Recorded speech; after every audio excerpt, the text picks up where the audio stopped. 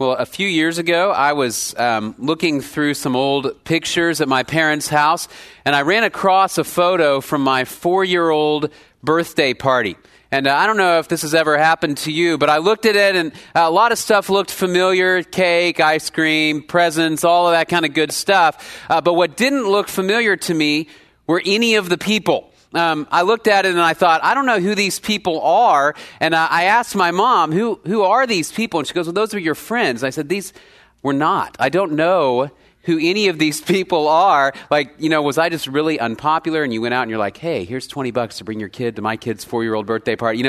I knew nobody that I recognized at that party. And it made me kind of think about the fact that when we are young, when you're really small, pretty much your parents are responsible for choosing your friends, right? Your friends come from their circle of friends. And so if they have other friends from church or from your school or whatever, they invite those kids to your party, and you may not have chosen them. It's not like you experienced some deep affinity with this other 4-year-old and you're like, yeah, we like to talk about books and all kinds of stuff. And so they invite them to your party. You usually go with the flow, whatever your parents choose. But at some point in your life, that changes. There becomes a point in your life where you start to say, I want to make my own friends, and you begin to try to choose friends, and having friends that you connect with, being liked, being popular perhaps, becomes important to us.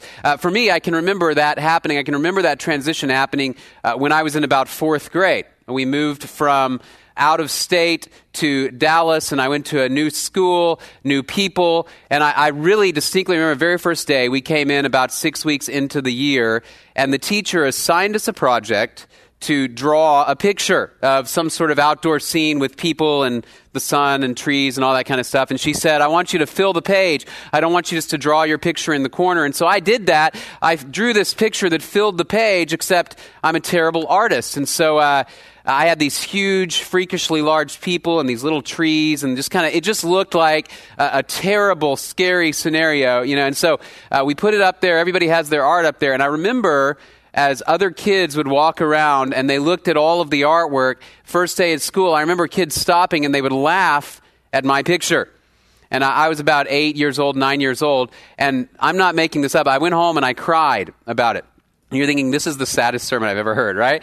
I went home and I cried about it not because I thought I was a great artist, but because I wanted to fit in with these kids. And I remember at that moment, 9 years old maybe, making this decision that my goal in life is that I'm going to be liked, I'm going to be popular, I'm going to have friends.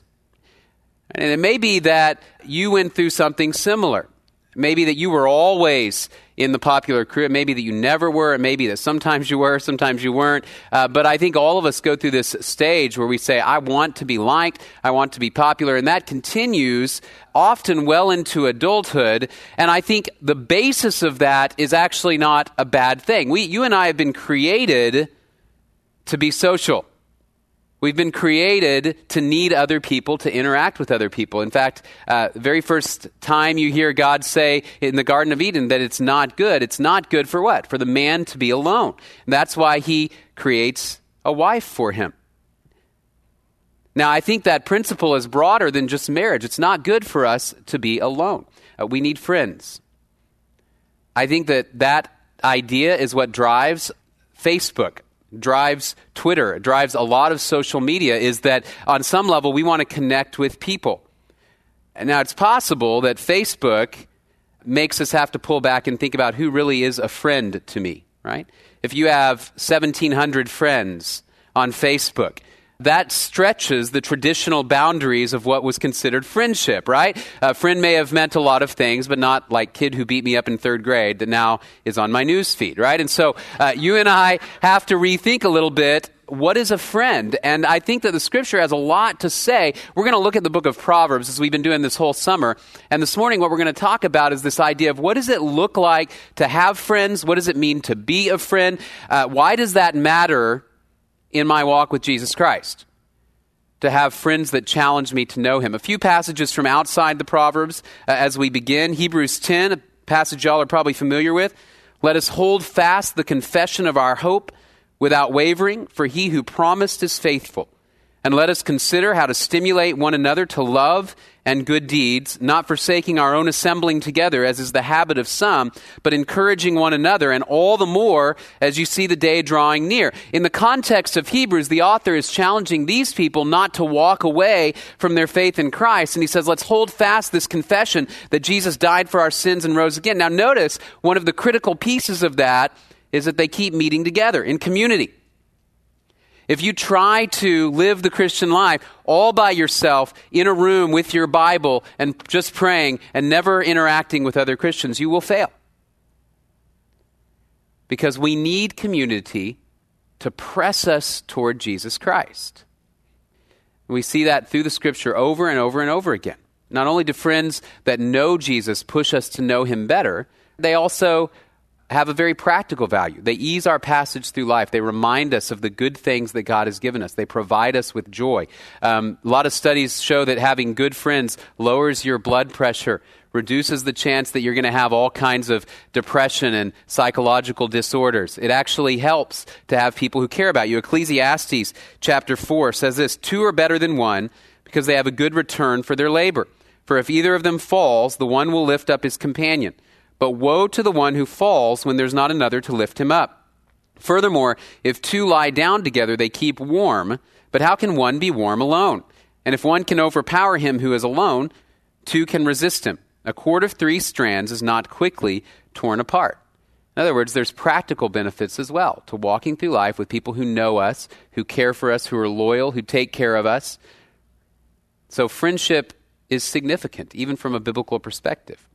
We also become like those people that we spend time with. Proverbs 27:17, a famous proverb. Iron sharpens iron, so one man sharpens another. Right? You take 2 pieces of iron and you hit them together. They are going to transform in contact with one another. Now, that might be good. It might be that you're making a tool and you need it to be sharp, and so the iron will sharpen that tool and hone it into what it's going to be. That's what this proverb is talking about. But it also could be bad, right? If you take that metal and you slam it against something else, you could break a tool in half, right? So the type of contact that we have with other people will transform us, will change us. If you believe that you are not susceptible to peer pressure, you're kidding yourself. And I don't care if you're 12 or if you're 52. If you believe you're not susceptible to what other people think, if you're not susceptible to the ideas and actions of those around you, you're kidding yourself. We all are. We all change in response to those around us, right? Some of us have seen people who look like their pets, right? You've seen people who...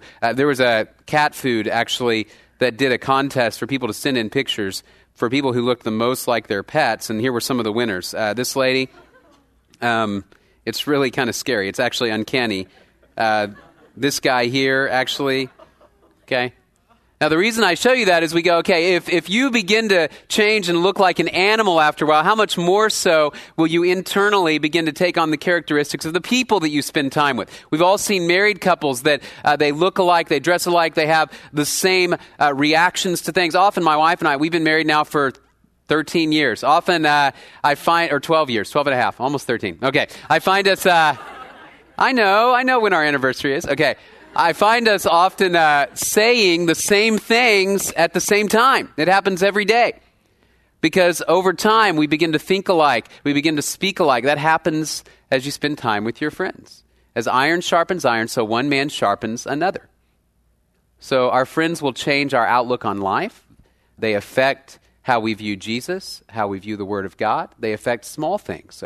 What kind of coffee we like, what kind of ice cream we eat, how we dress, how we think. Right? They affect everything about our life. And I think for most of y'all, you're in a stage of life, and actually I was talking with my wife Shannon about this just a few weeks ago. You're at a stage of life where you will develop some of the friendships that will be your lifetime friendships. A lot of studies have shown that in the first 6 weeks of college, most people develop friendships, the ones that are going to last them through college and even into the rest of their life. And I can say that the guys that I roomed with, spent time with, knew in college, many of them are still, to this day, my very best friends. The ones that I trust, that I go to for advice and counsel, that help me walk with the Lord, right? And so you're developing those friendships. And so the question becomes, what kind of friendships are you developing What does the Bible say about the kinds of people that we want to spend time with? And then what kind of friend are you?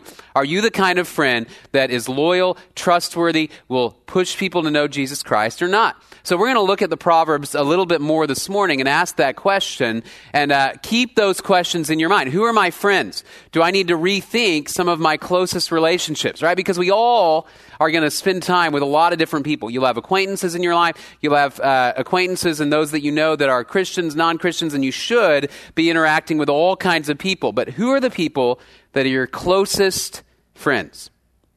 And do they draw you close to Jesus Christ or push you further away? Do you draw them close to Jesus Christ or pull them further away? So that's what we're going to look at for a few minutes from Proverbs. What does it say about friendship? What does a good friend look like? All right, first of all, a good friend encourages godliness. Proverbs chapter 13, verse 20. Good friend encourages godliness. He who walks with wise men will be wise, but the companion of fools will suffer harm. It's no secret that you actually often can tell what kind of person somebody is by their friends. Not necessarily by the way their friends dress, not necessarily by the things they say, but if you watch people and you see the types of interests that they have, the level of maturity they have, often mature people, wise people, hang out with other wise people. Immature people hang out with other immature people. It's as simple as that. And again, we are all susceptible to pressure from others. There's a famous experiment that was done several decades ago. It's called the Ash Conformity Experiment. What they did, they got a room full of people who were supposed to take a test, and it was an easy test. They would give them questions like this one here. They'd say, which of those lines, A, B, or C, is the same length as the line on the left? Right? If you said C, you're right. If you said one of the other ones, you may need to do a little bit of work, right? A little bit of math work, all right? It's an easy, obvious question. Now, what they found, if we got 6 or 7 of us sitting in a room together, as long as most people answer the question correctly, you're going to say the right answer almost every time.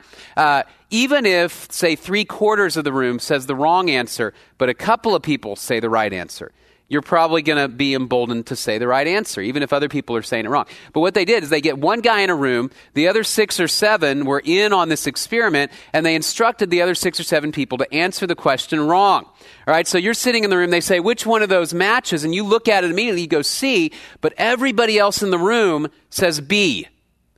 And you're looking at it and you're going, what is it that I'm missing, that I don't know? And what they found was at least 70 to 80% of the participants would change at least one answer. The first time it happened that everybody was wrong, most people would stick with what was right? The second, third, fourth, fifth time that everybody gave the wrong answer, this guy began to feel this pressure of something's wrong with me, right? If I don't answer it correctly, right? And these weren't 12-year-olds. These were full-grown adults with college degrees. And what they found is that the level of external influence on your life over time, it affects you. Now think about the friends that you have. If they are pressuring you to walk away from God, you may be able to resist that for a day, a week, a month, but eventually it's going to wear down your defenses, right? On the other hand, if they're constantly pushing you to know Jesus, that's going to affect you as well. Proverbs chapter 22 gives a particular illustration related to anger. Don't associate with a man given to anger, or go with a hot-tempered man, or you will learn his ways and find a snare for yourself. In other words, if I'm around angry people, I'm going to become an angry person, right?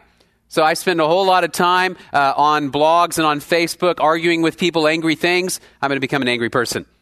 If I'm around gossips, I'm going to become a gossip. If I'm around drunkards, I'm probably going to become one. All right, if I'm around people who constantly devalue marriage and insult their spouse, the odds are I'm going to pick up those sorts of attitudes and behaviors as well. No matter how strong I think I am internally, the people I spend my time with will shape and develop who I am.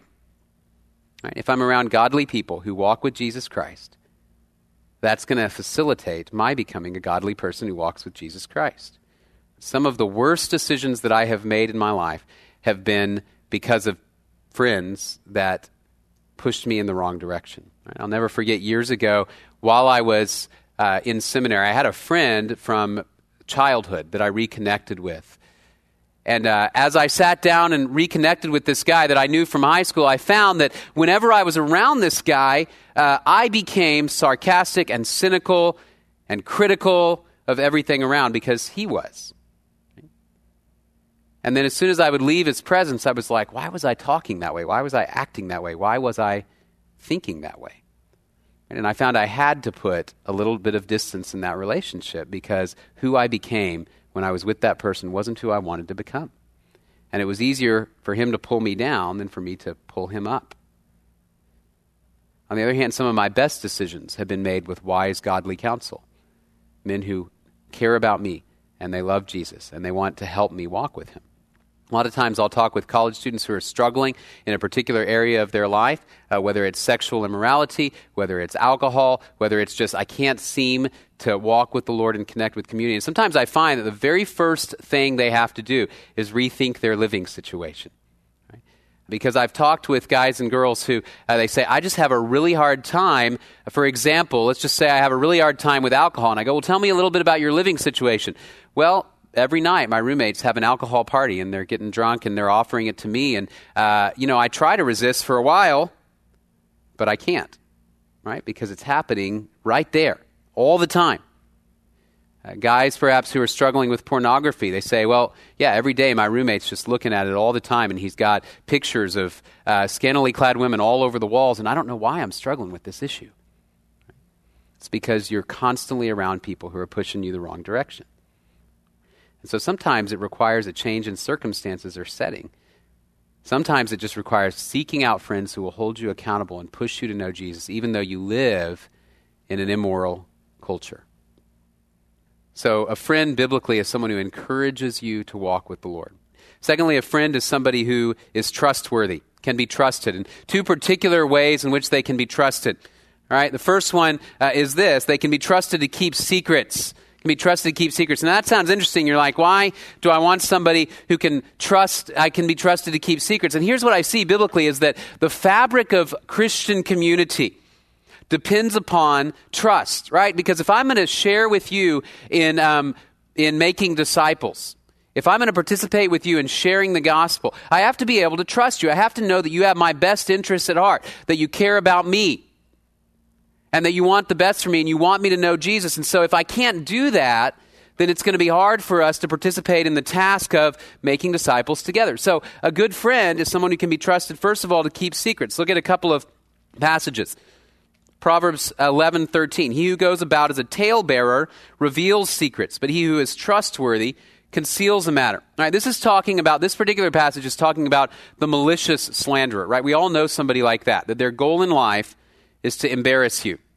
So if they find out that you still wet the bed, they're going to tell everybody they know, right? They find out that you watch The Bachelor while eating Cheetos in bed, they're going to tell everybody they know, right? They're going to do it to embarrass you. Everybody knew somebody like that in elementary school or junior high or high school, that their goal was to try to tell secrets that would embarrass another person. If you confided in that person that you had a crush on someone of the opposite sex, you were dead, right? The whole school was going to know it because they wanted you to feel ashamed. That's the talebearer. And the scripture says, avoid the talebearer, stay away from him, because rumors can destroy a person. If you are a talebearer, consider that the things you say about another person, true or not, can destroy a person. And what somebody tells you in confidence, for the most part, ought to stay in confidence to protect trust.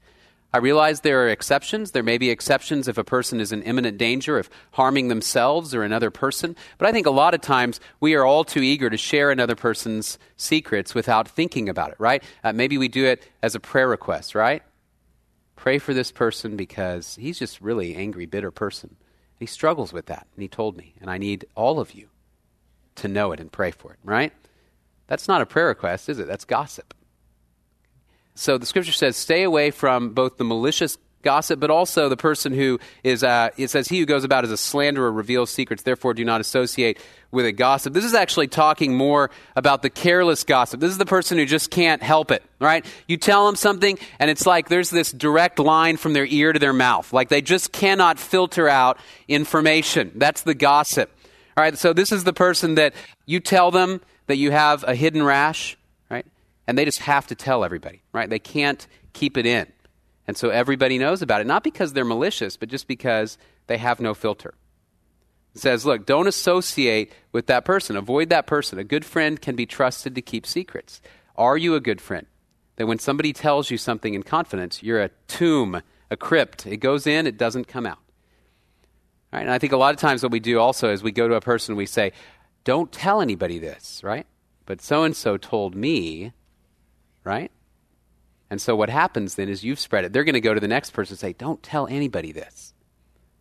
And it becomes a chain of all the don't tell anybodies, right? Because everybody thinks the person they tell can be trusted.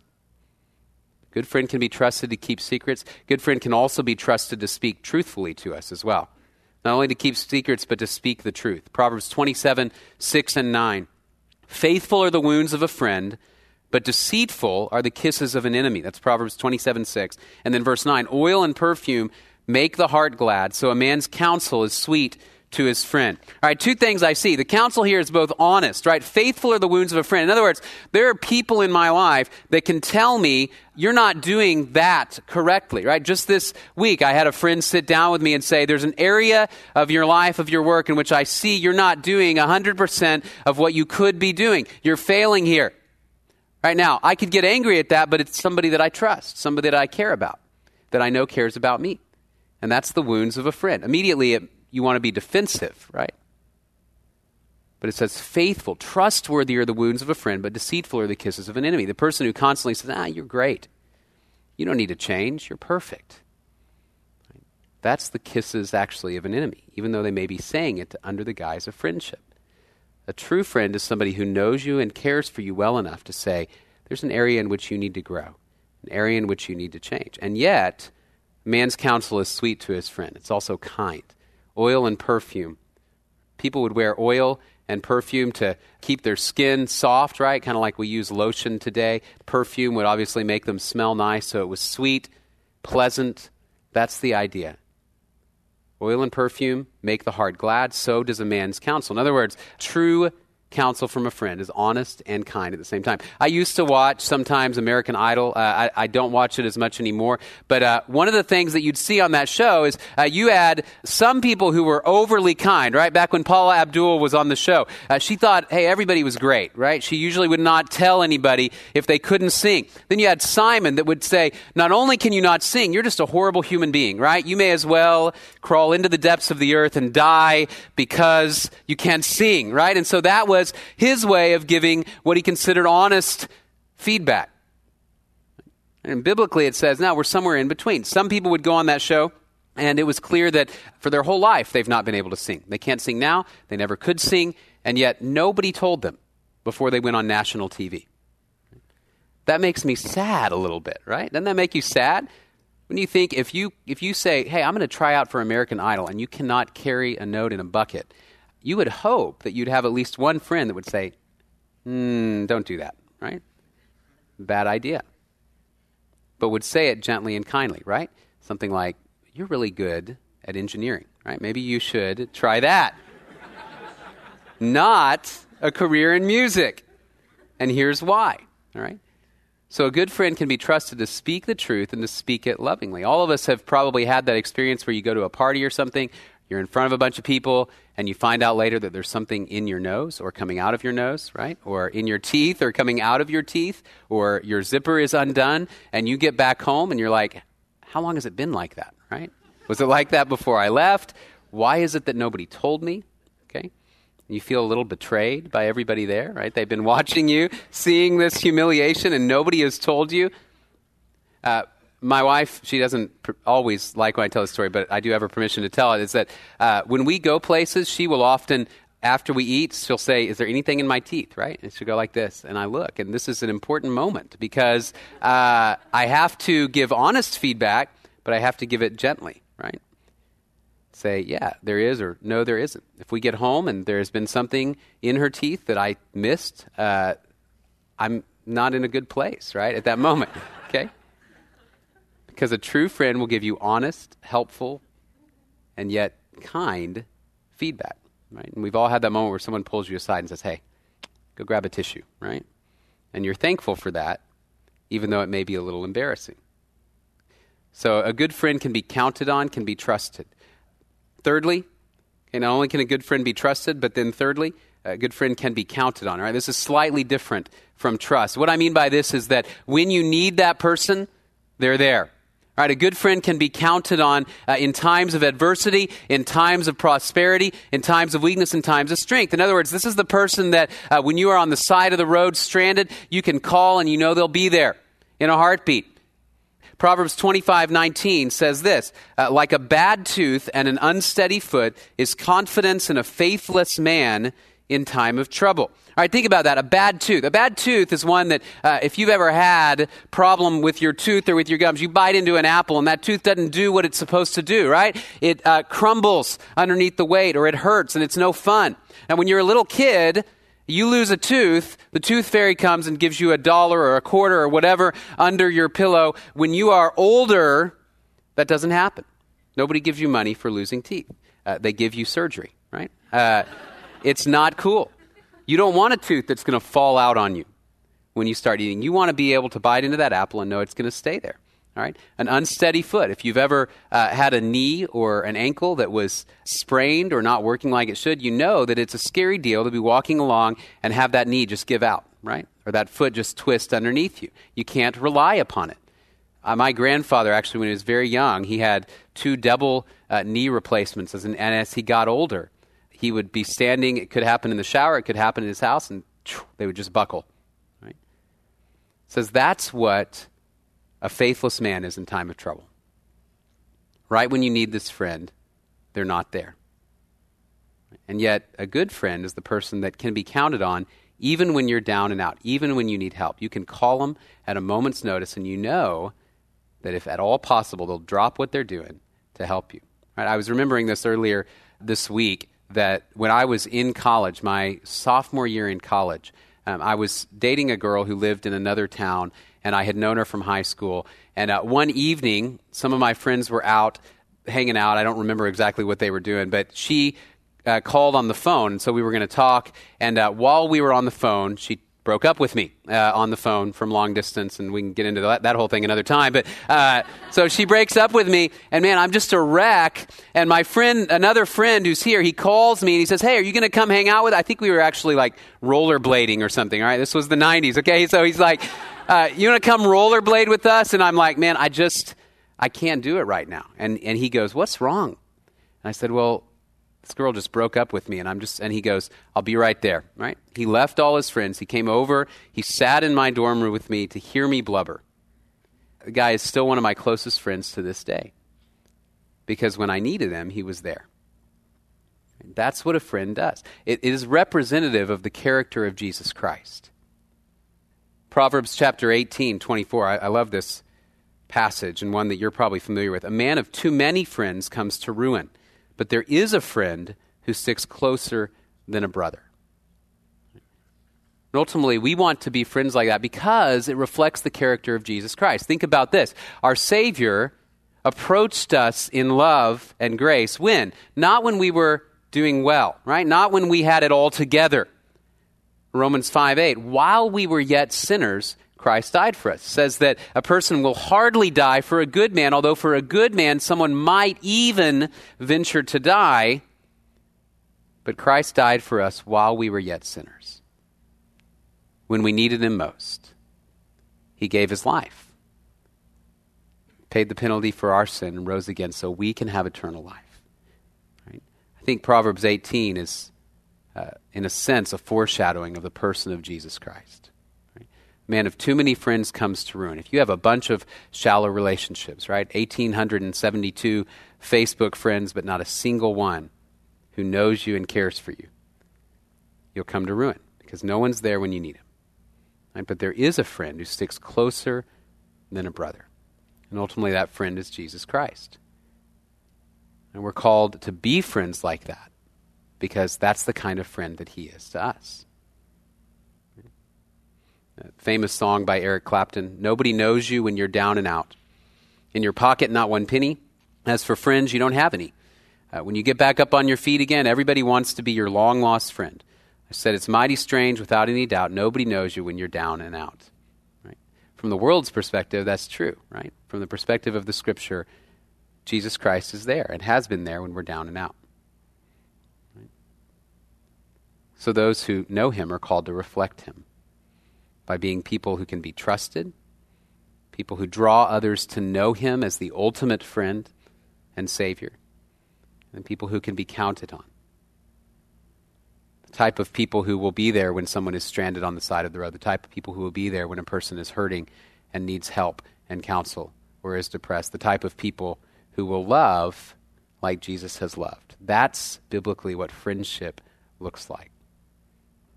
And so for just a moment, let's think about our own friends. All right. Do you have friends who encourage you toward Christ-likeness? Think about your friends for a moment, and if you're honest, are they friends who challenge you to know Jesus Christ?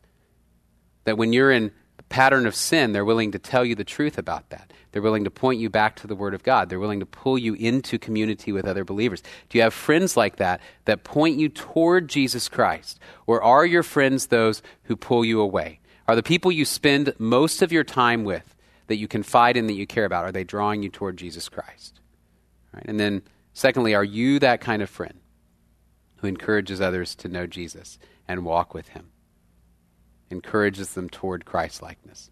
Right? I think we hear a lot of messages, especially in a college context, about dating and romance, and those are all great things, right? And biblical things. And we talk about them here. Right? We don't hear as much about how critical all of the other relationships are in your life.